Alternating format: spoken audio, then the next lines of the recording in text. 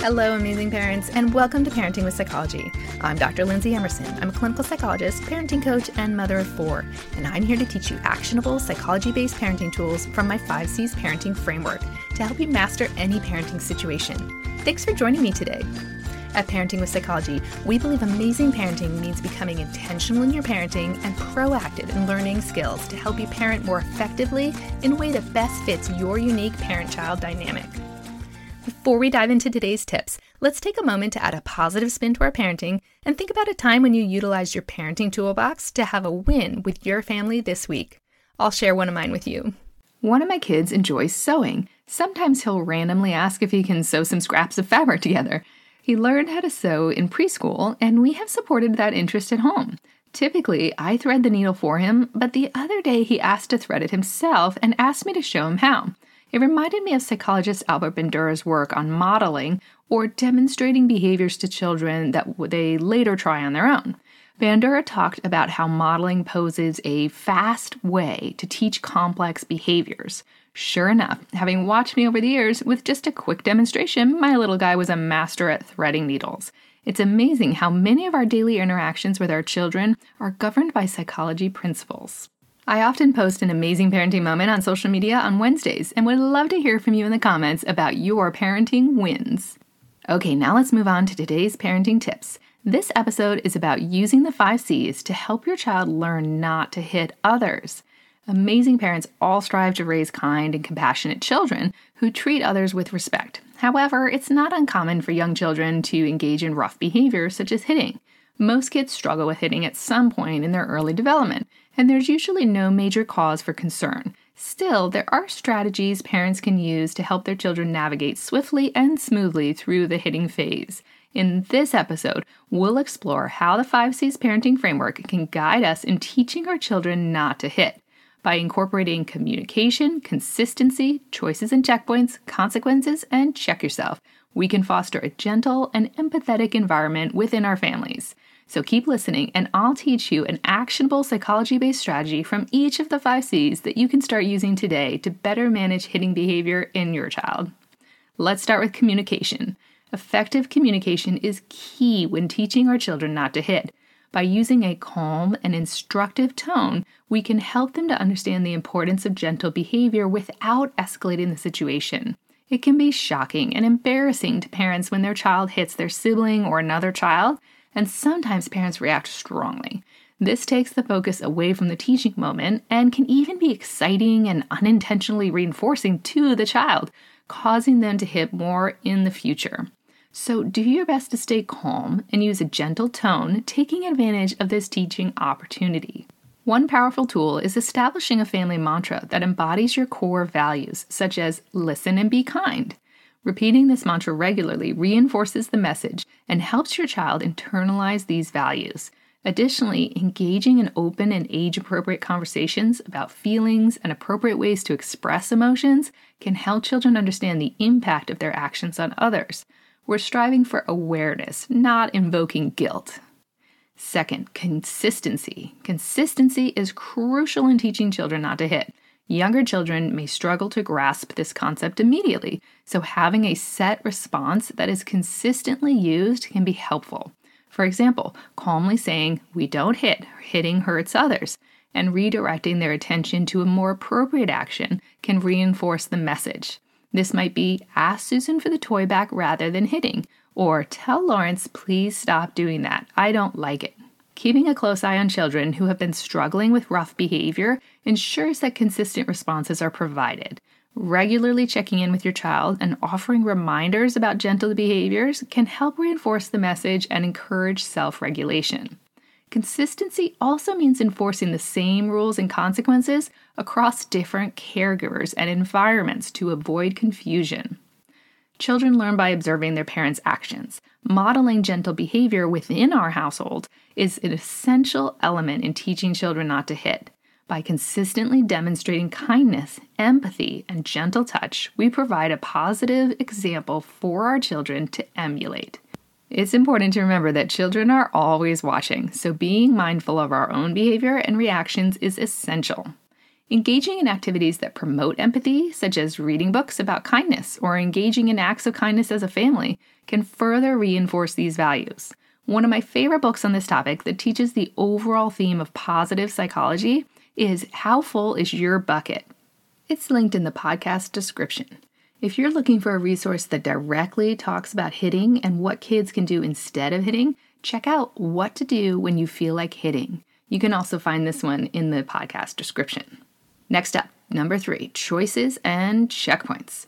Understanding that hitting can be developmentally appropriate at younger ages is essential. Most children learn not to hit between the ages of 2 and 4 as they develop better impulse control and communication skills.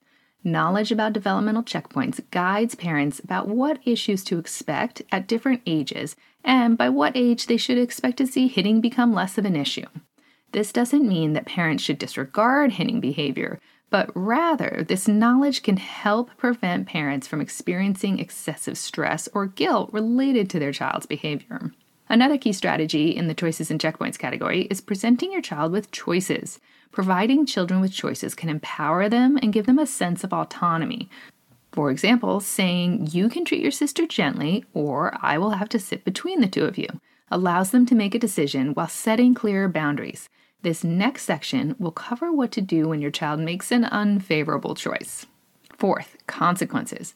When I talk about consequences in my 5Cs parenting framework, I'm talking about reactions to your child's behavior. What happens after they hit plays a vital role in teaching children about the impact of their actions. Corrective feedback, such as showing a child what a gentle touch looks like and having them practice it on you, can help them understand the difference between being gentle and being aggressive. They're learning that hitting is not okay, and that when they hit, there's a pause in whatever activity they were doing at the time while they spend time talking with you about appropriate behavior. This is the most basic form of corrective feedback for young children. Simply talk through what happened and what should be done differently the next time. Consistently applying this gentle discipline technique is enough for many children. Now remember, in the choices and checkpoints above, we talked about the importance of offering your child choices to help them learn to make good decisions and not to repeat that hitting behavior. The choice may be to continue sitting next to their friend or to be separated. Or the choice may be to continue playing with their friend or to take a short break until they're ready to practice gentle touch. Following through with stated consequences, such as moving between the children if the rough behavior continues, reinforces the message that hitting is not acceptable and teaches your child to respect your words. Follow through is paramount whenever utilizing consequences in your parenting. Keep in mind it is important to ensure that consequences are age appropriate and focus on teaching rather than shaming or punishing the child. And 5th, check yourself. In addition to guiding our children, it's important to engage in self-reflection as parents. Take the time to assess your own reactions and responses when your child hits. Are you responding with anger or frustration? Not only does that detract from your learning opportunity, but as mentioned above, a strong reaction can actually be unintentionally reinforcing to kids because they get excited by big reactions. Are there any underlying triggers that may be contributed to your child's behavior? By understanding our own emotions and triggers, we can better support our children in developing alternative ways to express themselves. It's also helpful to remind yourself of developmental checkpoints and understand that you are not a bad parent because your child hits. Your child is still learning this important social skill. Practicing self-care and seeking support from other parents or professionals can also help us navigate challenging situations with patience and empathy. A quick note here on seeking professional help. If your child's hitting behavior persists or escalates despite your consistent efforts, it may be beneficial to seek professional help. A pediatrician, child psychologist, or family therapist can provide guidance and support tailored to your child's specific needs. They can help identify any underlying issues or challenges that may be contributing to the hitting behavior and offer strategies to address it effectively. Remember, seeking help is not a sign of failure as a parent, but rather a proactive step towards supporting your child's development. Okay, it's time for the take-home message for this episode. Teaching our children not to hit requires patience, consistency, and a deep understanding of child development.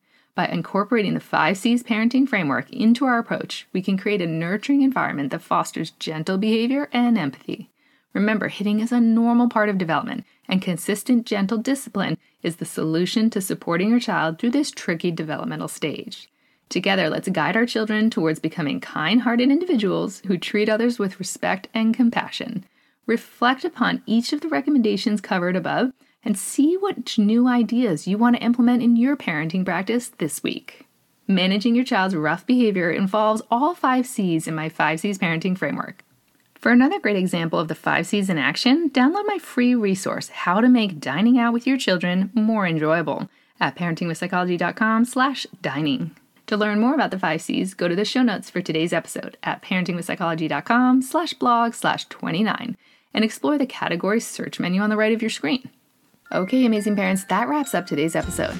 Thanks for joining me to fill your parenting toolbox with psychology-based tools to feel more confident and capable in your parenting. If you found this podcast helpful, it would mean the world to me if you would take a moment to rate and review this episode to help it become more visible to other parents. Join me next week to learn about the winning phrase that I teach my children and that I use to remind myself how to speak to my children when I'm feeling frustrated or upset. Until then, keep up the good work on your amazing parenting journey. Oh, and don't forget to download my free resource, How to Make Dining Out with Your Children More Enjoyable, at parentingwithpsychology.com/dining for more helpful tips using my 5 C's parenting framework. To continue your amazing parenting journey with me, follow Parenting with Psychology and sign up to receive my weekly newsletter at parentingwithpsychology.com/tips so you never miss any of my new tips. My weekly tips are also available to read on my website or to watch on YouTube. If you'd like to connect with me more regularly and join the Parenting with Psychology community, follow Parenting with Psychology on Instagram, Facebook, and TikTok. I'd love to hear from you about topics you'd like me to cover in a future episode. Finally, a quick legal disclaimer. Please note that the advice provided in this episode is different than therapy and does not serve as a substitute for professional psychological treatment or other types of professional advice or intervention. If you or your child have concerns or need further parenting or personal support, please contact a physician or other qualified local health professional. See you next week, amazing parents.